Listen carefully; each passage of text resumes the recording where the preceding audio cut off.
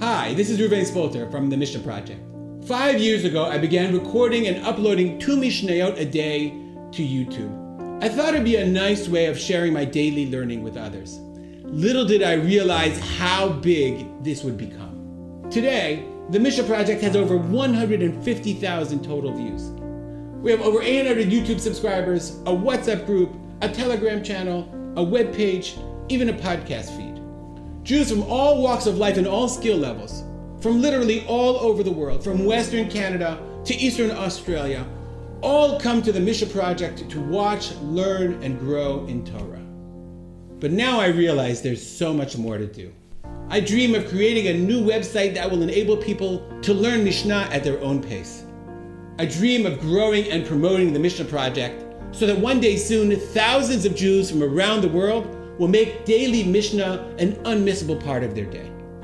And I dream of expanding the Mishnah Project to other languages so that Jews from Israel and from other parts of the world will be able to take part in this incredible learning opportunity. But to do all this, I need your help. We often study Mishnah in memory of dear departed ones. The word Mishnah in Hebrew shares the same letters as the word Neshama, or soul. Our sages teach us that the study of Mishnah can elevate the soul. For this reason, I have dedicated the learning in the Mishnah Project to the memory of my father, Harav Simcha Spolter, who passed away when I was young. It brings me great comfort that I can dedicate the learning in his memory. I would like to share this opportunity with you as well. Please join me by giving generously to the Mishnah Project's inaugural campaign. Your donation in memory of a loved one will perpetuate their memory through the study of Mishnah around the world. I look forward to joining with you in making the Mishnah Project a powerful force for Torah study for the Jewish people. Thank you so much, and make it a great day.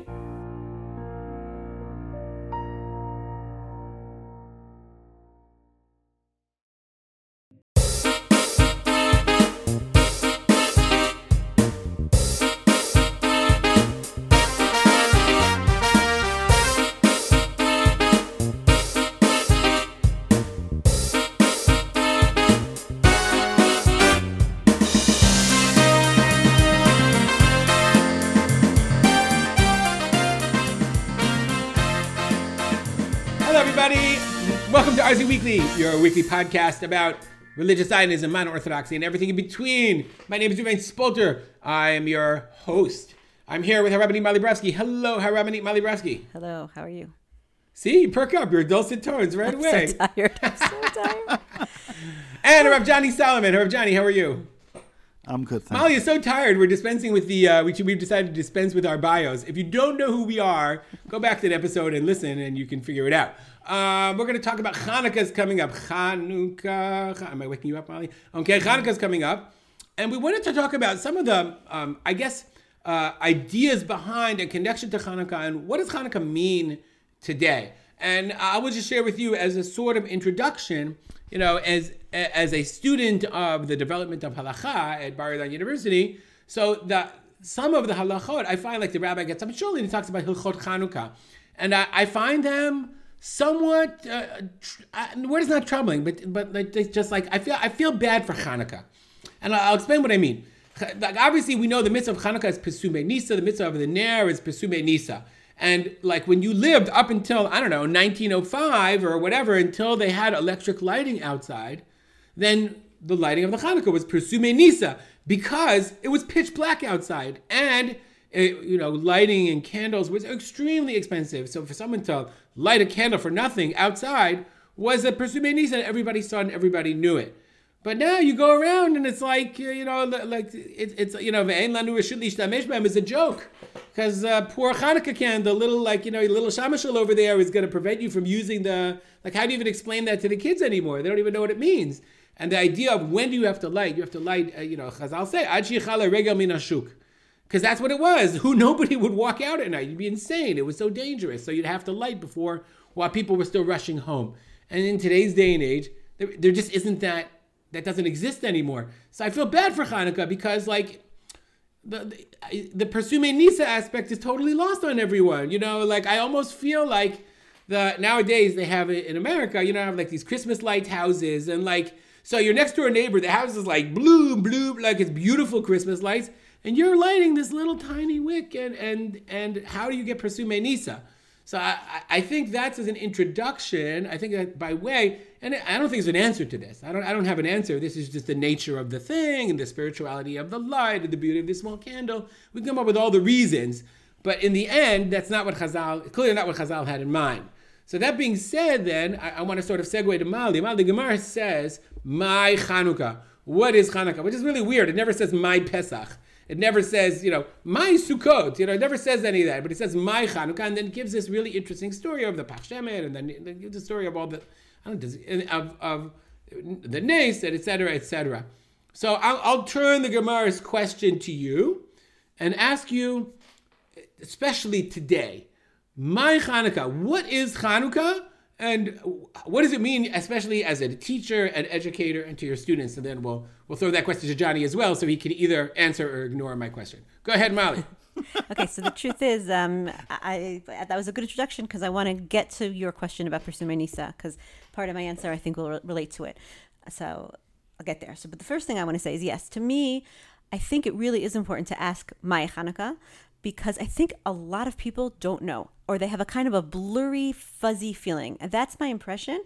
My husband actually, one of the years, I want to keep it very vague, from one of his institutions, was absolutely shocked when he asked his students, like, what do you know about the history of Hanukkah? Not only did they not know, like, the history of Hanukkah, they didn't know the Jewish history at all. Like, they knew, he was just, his mouth was on the floor. So you could not believe it. And I had a similar experience one year. It was the year of Thanksgiving Nukkah. Do you remember I that will year? just say, I don't know why his mouth was on the floor. It was like they didn't know that Jesus lived during by the Second Temple. They were like, maybe the Crusades were during the Second Temple. Like, oh, I shouldn't have said that because I don't want to reveal what Go ahead, happened. anyway, yeah. But okay, sorry. Okay, anyway, we're going to try to keep everything anonymous. Meaning, okay, backtrack. So during the year of Thanksgiving Nukkah, whatever they called it, Thanksgiving Ka, so my students were so into Thanksgiving Ka, and this is so cool. And I was like really surprised, let me put it that way. I think I was also younger and more idealistic, maybe perhaps a little bit zealous, that people could think that like blending an American cultural holiday with Hanukkah of all holidays, wouldn't even raise any questions in their minds. So I'd be like, you know what, before we have this conversation about why I don't necessarily think that this is the best choice on Hanukkah, can you tell me what Hanukkah means to you? I asked my students, and I got the most like bland answers. I got, Hanukkah means family. Hanukkah means, and I'm not saying I said that, I don't mean that in a condescending way at all. They were the lovely, lovely students. Hanukkah means light in the darkness. Hanukkah means warmth. Hanukkah means this one they said identification with Jewish values. But I realized all their answers were coming from like either identifying with the holiday season in America or feeling like is their specific holiday in the holiday season in America.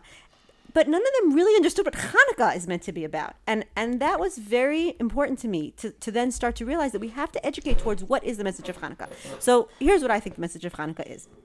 First of all, I think and this was my Thanksgiving Cup point, Hanukkah is clearly about how we interact with secular culture. Like, that's obvious to me that Hanukkah is about the question of, where are the limits of how much we allow the secular world into our Jewish experience. And the answer of Hanukkah is that there's a point where we say Ad Kan, right? There's a point at which we say, even if we believe in and I think Chazal do, even though there's a whole question about Chachma Yevanit, that's whatever, I won't go into that. But the point is, I think Chazal were all positive about the idea of integrating positives from the secular world into Jewish culture, taking the best of the world. Hanukkah is about saying, and yet there's a point at which we stop and we say, we are very clear about who we are and what we stand for. And there's a point at which we have to stand up proudly for our own Jewish values. And so that's why I was like, don't you understand that like not differentiating between Thanksgiving and Hanukkah is exact like Matityahu would be like rolling over in his grave. So I think that's like the first point I want to make. We don't have to go into it, but I think it's really important. Oh, we're going to go into it. Okay, fine. That's point one. Point two, can we let Johnny respond? Can you write down the second point, or you want to go? I want to make the second point because I think it's equally as important in terms of what Hanukkah is about, and then. Okay. So let me just make this one quickly because and it also relates to your Pesumei Misa. Misa. I've real told you I'm tired. Pesumei Misa. What did you say? I'm not Pesumei Misa. Okay. Pesumei Misa. Okay, we're good. I'm so tired. Okay. 3, 2, 1. 3, 2, 1. Here we go. The Rambam, when he talks about Hanukkah, one of the things he points out is that Hanukkah was the reestablishment of Jewish sovereignty since it was like the Hashmona'itic dynasty was the second Jewish Commonwealth, right? Meaning since Chorban Habayis, even when they came back to Eretz Yisrael, there was no sovereignty in the land until the Hashmonaim, and they created a thriving, autonomous Jewish Commonwealth in the state of Israel for 200 years, and I think that's also what Hanukkah celebrates, and that kind of leads me to your Pesumei Nisa thing, because I find that to be very relevant in terms of how we celebrate in Israel today, right? Because if the essence of Hanukkah is celebrating our Jewish identity and standing for our Jewish culture and Jewish values, and one of the things we talk about is how do we create a state that does that, right? But if that's what we're trying to do, if that's how we're trying to celebrate Hanukkah, then every bus that says Hanukkah Sameach on it, right? And I was in the mall, and Lahakat Shalva was walking around singing. I think that was like a pre-Hanukkah thing, right? And every Hanukkah experience that celebrates our return to this land and our identification with ourselves as Jews establishing the third Jewish Commonwealth is the Pesumei Nisa. You know what I mean? So like, im kol hakavod to the Hanukkah candles are, thank God, they're not miskenim at all. They're not. You just don't need them. The way Rav Kook talks about the light of, he talks about during Bayit Rishon, he says religious ideas, you didn't need them because the light of God was so powerful. He said it was like holding a candle up at noon, right? The poor candle. Mm-hmm. When did you see the candle? And during Galus, when the light went away, then all of a sudden the little candles became very important. That's Rav Kook's understanding of the details of mitzvot. So I'd say the same thing. So Brubi Baruch Hashem, that maybe you're right that in Chutz La'aretz it's like Hanukkah gets lost and it's kind of sad, but in Eretz Yisrael, I think everything is Pesumei Nisa, and I think that that's actually quite beautiful. I don't feel bad for Hanukkah at all, and I feel very empowered by the way in which Hanukkah is a manifestation of this really idea that's essential to Hanukkah itself. So that's what I wanted to say. Johnny, let's turn it to Johnny. Johnny, to you, my Hanukkah. What does Hanukkah speak to you? Do you agree with Molly that it's about the limits of secular culture, or would you define it in another way? Well, do I think that one of the lessons of Hanukkah relate to the limits of secular culture? 100%. But as we talked a little bit ahead of our session, I explained that sometimes we need to just understand the words we're using. Hanukkah isn't the name of a festival, right? It's an act that we undertake when dedicating or rededicating a sacred space. And Hanukkah doesn't stand on its own. There were prior Chanukkahs. There was a Chanukkat HaMishkan, the dedication of the tabernacle. There was a Chanukkat Beit Rishon, Chanukkat Beit Sheni. And there was the Chanukah that took place during time of Beit Sheni. And then what we do in this festival is somehow commemorate that rededication of the second temple after Beit HaMikdash had been ransacked by lighting candles in our home. So my Hanukkah is really a question of what is Hanukkah in the absence of a Mishkan and a Beit HaMikdash? And the answer, I believe, is it's what we do in our home, which is what the Gemara says before the Gemara even asks, my Hanukkah, instruct us, Tanu Rabbanan mitzvot Hanukkah ner ishu beito, that it's about kindling candles in our home and recognizing that until we have the zchut of returning and rebuilding the Beit HaMikdash in Yerushalayim, we have a Mikdash Me'at, which is where we live. And our task is to reconnect ourselves to Avodah therein. And through remembering the rededication of the Beit HaMikdash, by dedicating ourselves in our home, it helps us connect to the past and also hope for the future. And just as a quick aside, I don't know whether each of you did this on a formal basis, but when you buy a house, build a house, or even rent a home, people do a Chanukat Bayit. People actually have some kind of ritual in reflecting on what they hope to gain in this home. And there is a beautiful tefillah found, I know it's in the British Siddur, in the Singer Siddur, a beautiful text expressing the aspirations of what a Jewish home should be.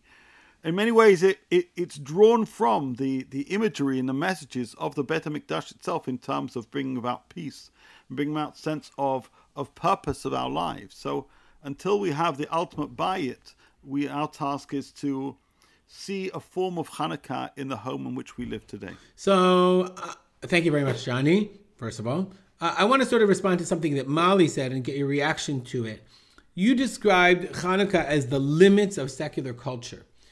And obviously that's true, but it's much, much more than that. Those who are familiar with, we're all familiar with the story of the Maccabim and the Hashmonaim and the Mila Shem Elai, and it was more, as it's described, more of a civil war than it was a war against the Syrian Greeks. It was more against the Hellenistic Jews than it was against anybody else. So if that's true, though, Molly, then I'm not sure it would be about limits of secular culture as much as it was a war about the limits of tolerance.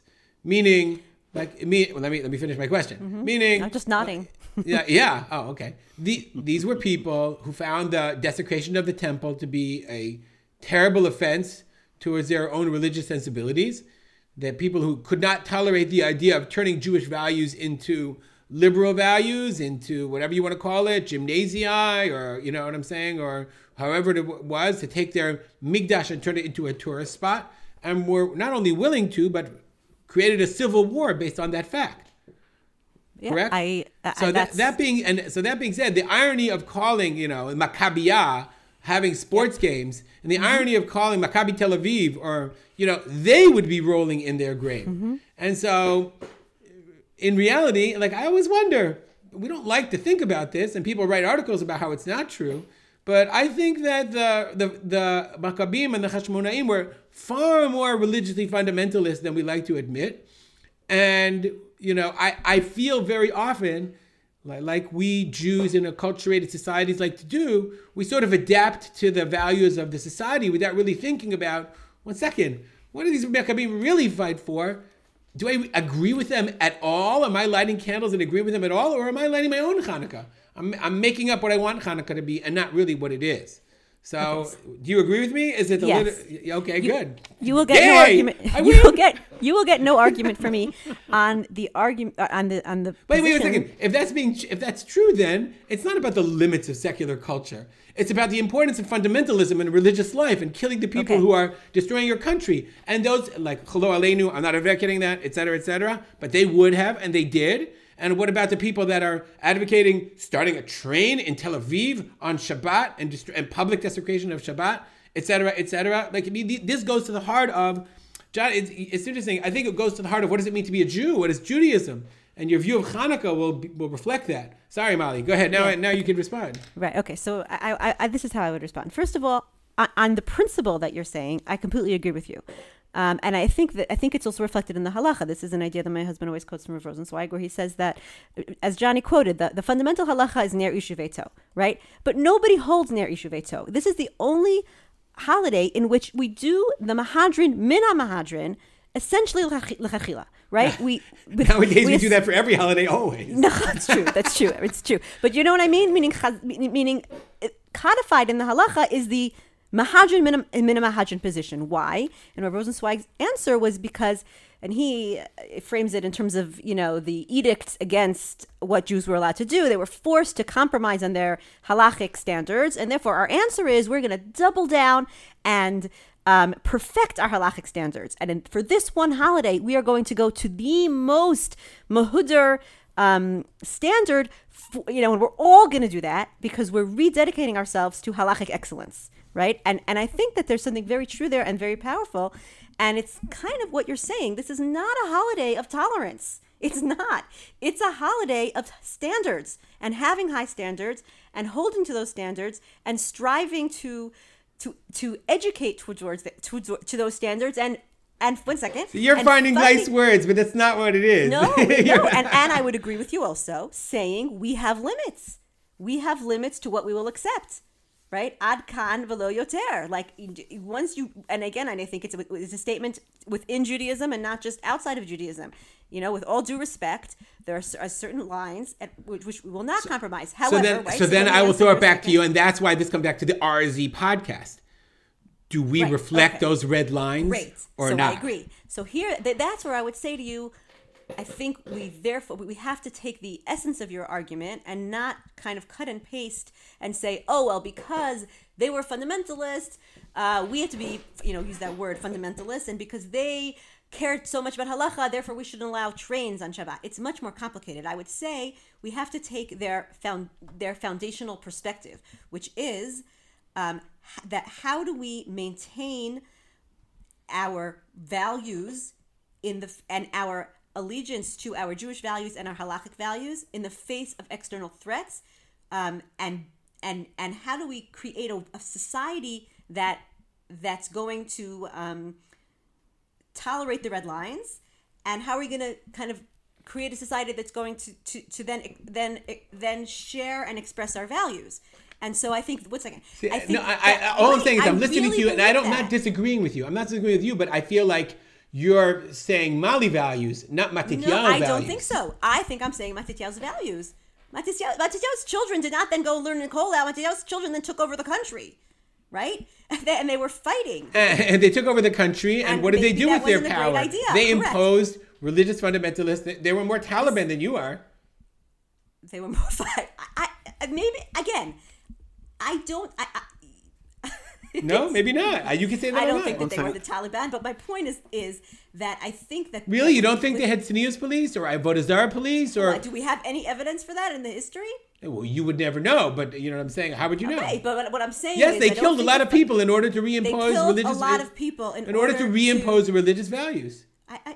But yes, and we are meaning. First of all, they killed a lot of people in order to also reestablish their autonomy, right? I think that's part of what it is. Yeah.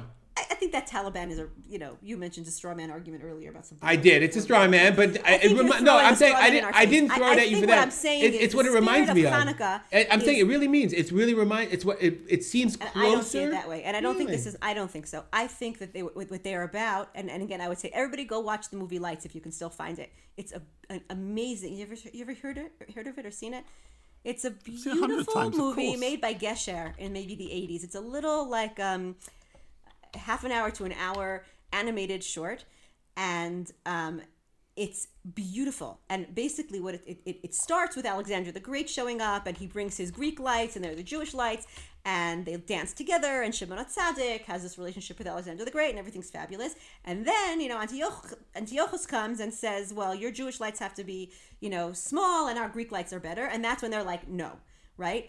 Our Jewish lights. Are you literally giving me a Gesher movie in order to prove what history was? In order to prove what history is like? I think it's a beautiful interpretation, and I think it's true.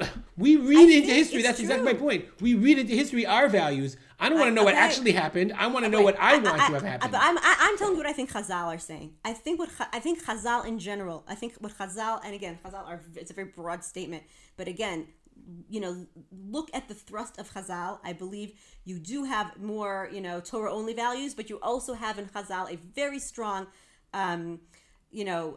openness to the world and to world culture, and at the same time, and I've quoted this before, I think, at this podcast when we had this Hanukkah podcast before, but I think the Yaft Elokim liyafet ve'ishkol ba'ohalei shem is the most fundamental pasuk, and I think Chazal really did read it this way, which is Yafet has a lot of beauty, and Chazal are aware of that, but we have to be firmly grounded in our tents, and we can bring in the beauty of Yafet to adorn our tents. I don't think that I'm reading into Judaism. I think that is a fundamental Jewish perspective, and you find it, throughout Judaism. I think you're right. It's always in tension with a more conservative small c tendency, right?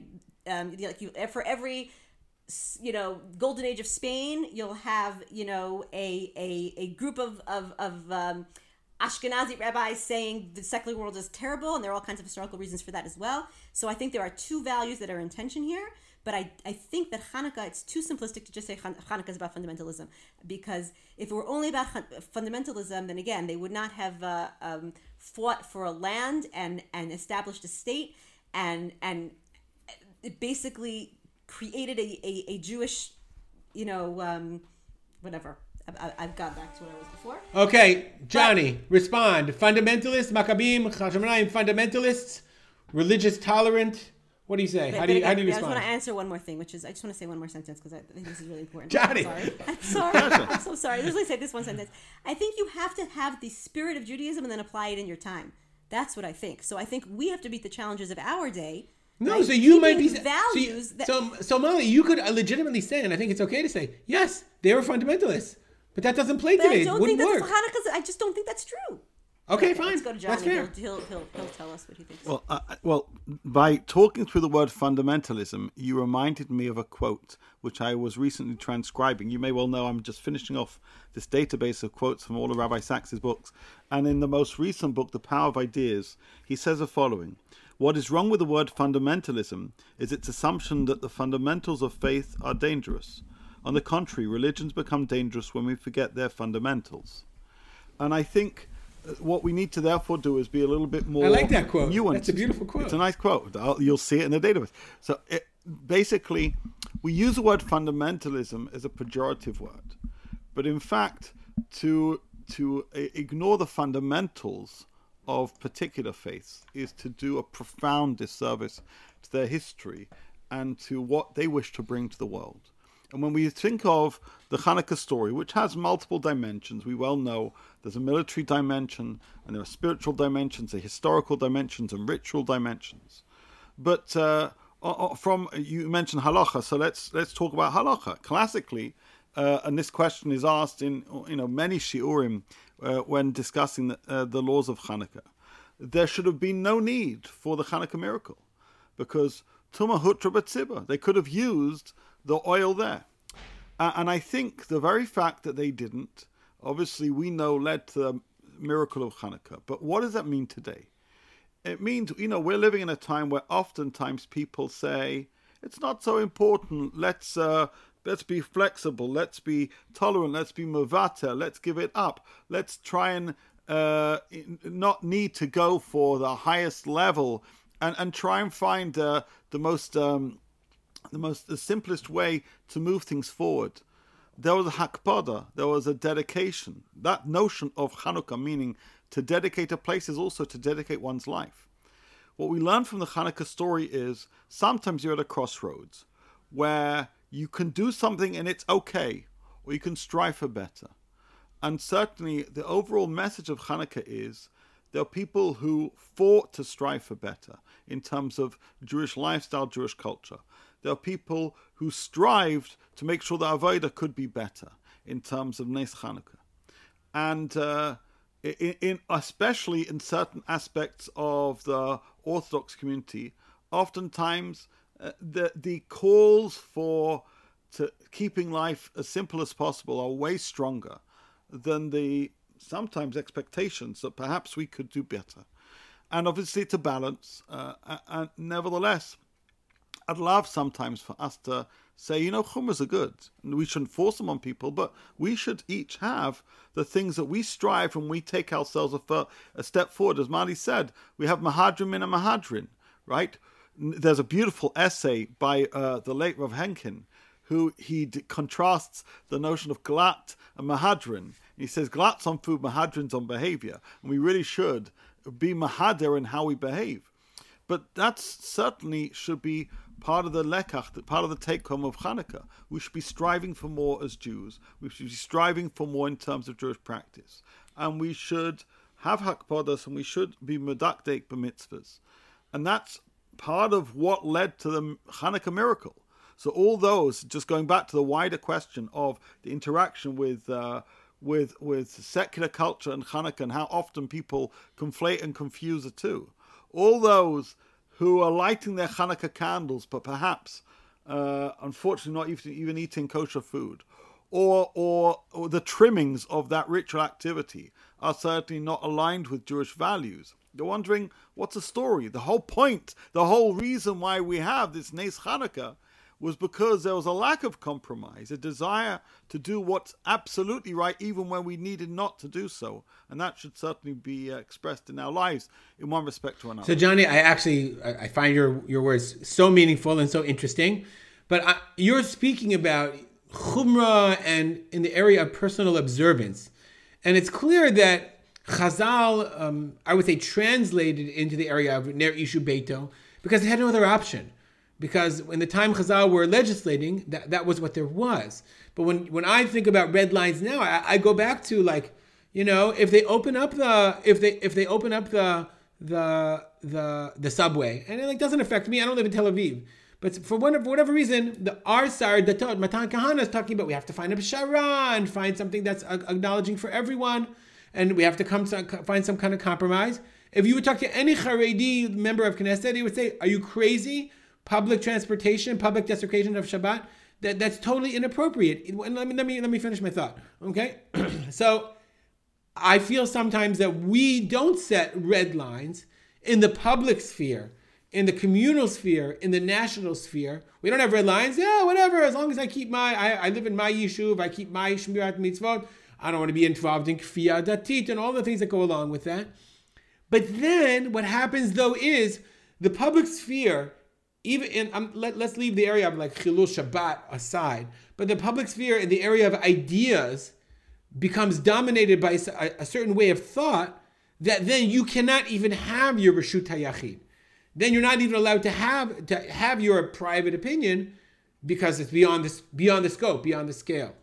And I think that Chashmonaim understood that and they lived that. That at some point they realized it can't be like when the Greeks take over to such a degree, when the Greeks take over to such a large degree, then obviously it affects your own child and your Brit Milah and your Chilul Shabbat as well. Those are tied together. And I wonder, when you say, it's very nice to say I should, buy more Mehuder meat or whatever, but I don't think that's what it's about. I think it's saying, do I have red lines which I'm willing to fight for? And I don't know if we do. No, I think we don't too often. Well, I would respond and say the following. I totally agree, and certainly that was part of what I was saying. I wasn't exclusively talking about the type of label that accompanies the meat or the milk or whatever.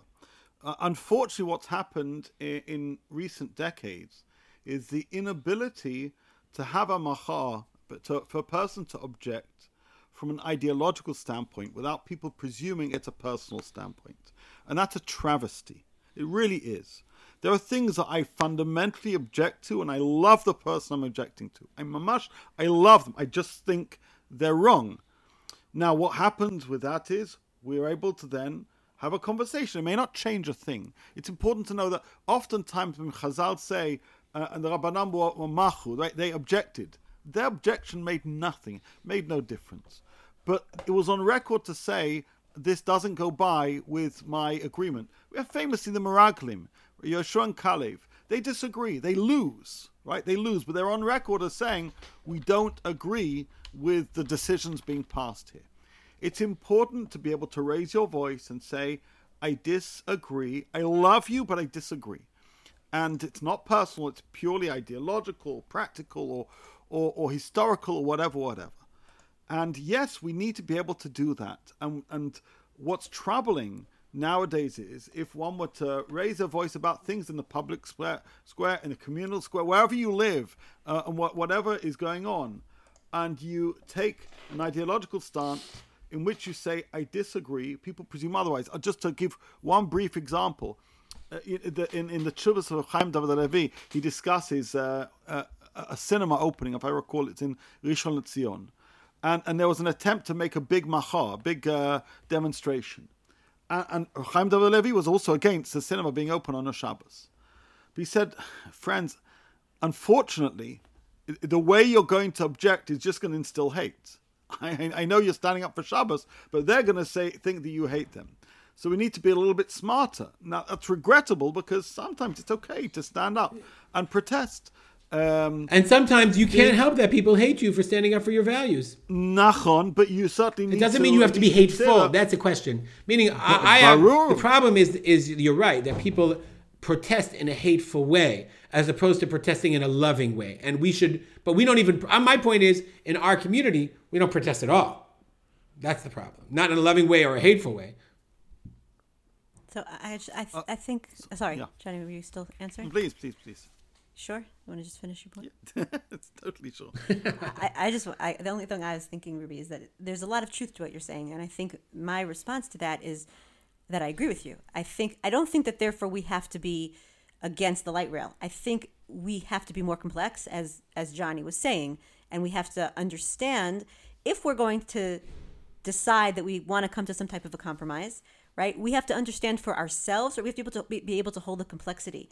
I remember also once my husband asked Shaila. Complexity is the opposite of fundamentalism. It's the opposite. Complexity, If the word you're going for, we have to see and be complex, it is complicated. So the opposite of fundamentalism. There's no where's your red line? Fundamentalism on the other side, right? The opposite of like religious fanaticism is complete tolerance with absolutely no standards and no values. Those are the opposites. The middle, right, is being able to hold the best values from both sides, right? And I really believe that. I will fight for complexity as a lechatchila, right, till my last breath. I really believe it. But complexity as a lechatchila means that I'm also holding the value of the extreme. And sometimes you have to be extreme. And maybe to go back to your point, maybe on Hanukkah you had to take an extreme position because they were going too much to the other side, right? And I would say to you, again, back to our Shabbos conversation, we shouldn't say, and there are people who do, right? One second, I'm just thinking of the Rav Lichtenstein argument. Yeah, Rav Lichtenstein quotes this from Byron and once from I forgot where. I think one of the quotes is somebody's going out to fight for their country, and he says to his girlfriend or fiance, "I'm leaving you not because I love you less, but because I love my country more." And Rav Lichtenstein says, those of us who believe in complexity, it's not because we love Torah less, it's because we love Eretz Yisrael more, right? In terms of, let's say, being part of the army. Not more than Torah, but more than other people who aren't going to the army, right? And so then he challenges Rav Lichtenstein in the article. He says, how much of what we do comes from identifying with values and therefore creating a complex reality that holds the values, and how much from tepid indifference, with tepid indifference is what Johnny was talking about before. And I agree with you. And therefore, if we are going to make psharot about Shabbat, right, we should have voices that say, you shouldn't understand. It's not because we love Shabbat less. It's not why. It's because we love unity more, and we're going to keep fighting for Shabbat. And we're going to, as Johnny said, it's because we don't think the tactic that's going to increase keeping Shabbat is by legislating that publicly. We think the tactic that's going to increase Shabbat observance is educating about Shabbat, whatever it is. But we should definitely have a well-formulated and articulated perspective, both to ourselves and to the outside world, that I 100% agree with you, that doesn't stem from not caring about our, whatever word you want to call it, right? Our mahuder, our excellence principles, but rather because we recognize that in reality we have to hold tension and we have to come up with complex solutions to complex problems. John, I'll give you the last word. Okay, thanks for that. I think we've reached a better understanding of this topic, which is, and it's good to talk it through. We use the word fundamentalism and fundamentally. I'll briefly say an anecdote.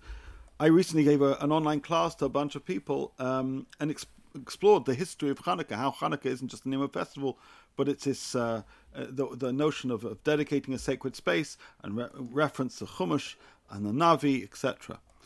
What's sad was the majority of people I was teaching who had attended numerous Torah classes over many years it was the first time they'd heard anything of this matter. They asked me very sincerely, like, did you make this up? I said, like, no, are you kidding me? I'm telling you, like, literally word for word what the Tanakh says. And too many of us, and it includes me in some measure or another, but too many of us, and too many of us have allowed so many of others to be ignorant of the fundamentals. And if you're ignorant of the fundamentals of our faith and of our history, of our past, then even this kind of conversation we're having is meaningless. Because, Shabbos is the heart of the Jewish people. Famously, the Chafetz Chaim writes in the Hakdama to Shlishi of the Mishnah Berurah, where based on this idea of the Sefer Charedim, that every mitzvah, actually based on the Gemara, and the Charedim explains it more, every mitzvah has a corresponding limb. So Shabbos is the heart of the Jewish people. And therefore, if something is done in terms of disrespecting Shabbos in the public space, you should feel just as agitated as something done which may well put great risk on your own heart, right? You need to say, hang on a second, what are you doing? So we need to know the fundamentals of Yiddishkeit, including Shabbos, and the fundamentals of Jewish practices, and the fundamentals of Hanukkah itself. Okay, thank you very much for that. We're going to take a quick break and come back with a soapbox right after this. Stay with us.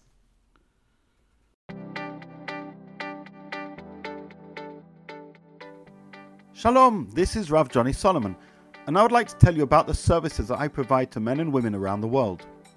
Firstly, if you have a she'elah, a halachic query, or a halachic topic you would like to learn more about as it applies to your life, and you feel that you don't have a Rav with whom you can discuss this question, I offer online halachic consultations. Secondly, if you have some theological or spiritual query, or if you're in need of some chizuk, I provide spiritual coaching. And lastly, if you'd like to learn about a particular Torah topic, I offer one-to-one learning. For each of these services, you can book an appointment for a small fee at my website, rabbijohnnysolomon.com, which seamlessly, with the magic of Calendly, then appears in my online calendar. And within a few minutes, you'll receive a message with a Zoom link. Thank you for listening, and I look forward to talking with you.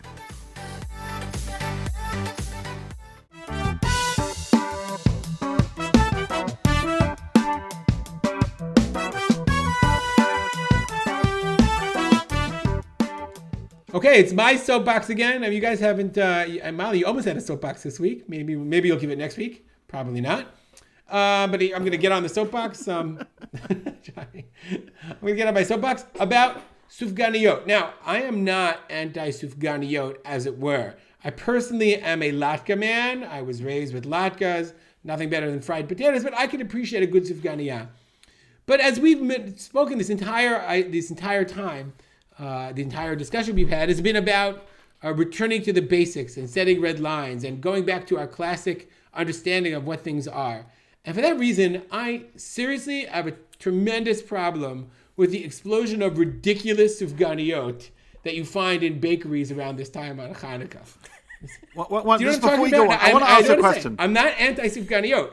I'm in favor of the classic sufganiyot. You go into Roll It In, and they have Pavlova cream cheese sufganiyah. Or, I'm looking at another one, Miskrofona Perot Ya'ar. Like, why in the world would I want to take a jelly donut and pile upon it banana coffee toffee?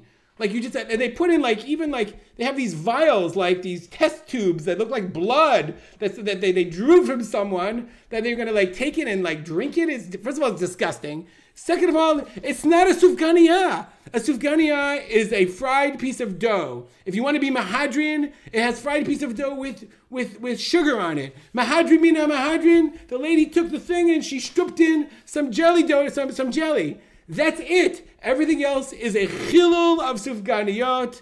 Sorry, I'm done. That's the end of my soapbox.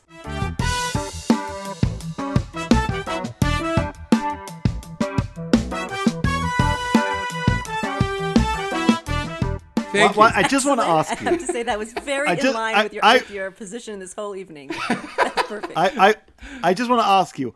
You said you're a latke man. Does that mean that when you make latkes, you take with a finger, with a grater, do it the proper way? Yes, I have one of those old graters. Nope. We have the what's it called? The thing, the mandolini thing. You know what I'm saying? With the square. I have one of those things. We hand grated. Sure, because if you're gonna have a sufganiyot, well, my daughter makes it. It depends how many you make. But yes, including the onions including the onions. Barur. Now, You know,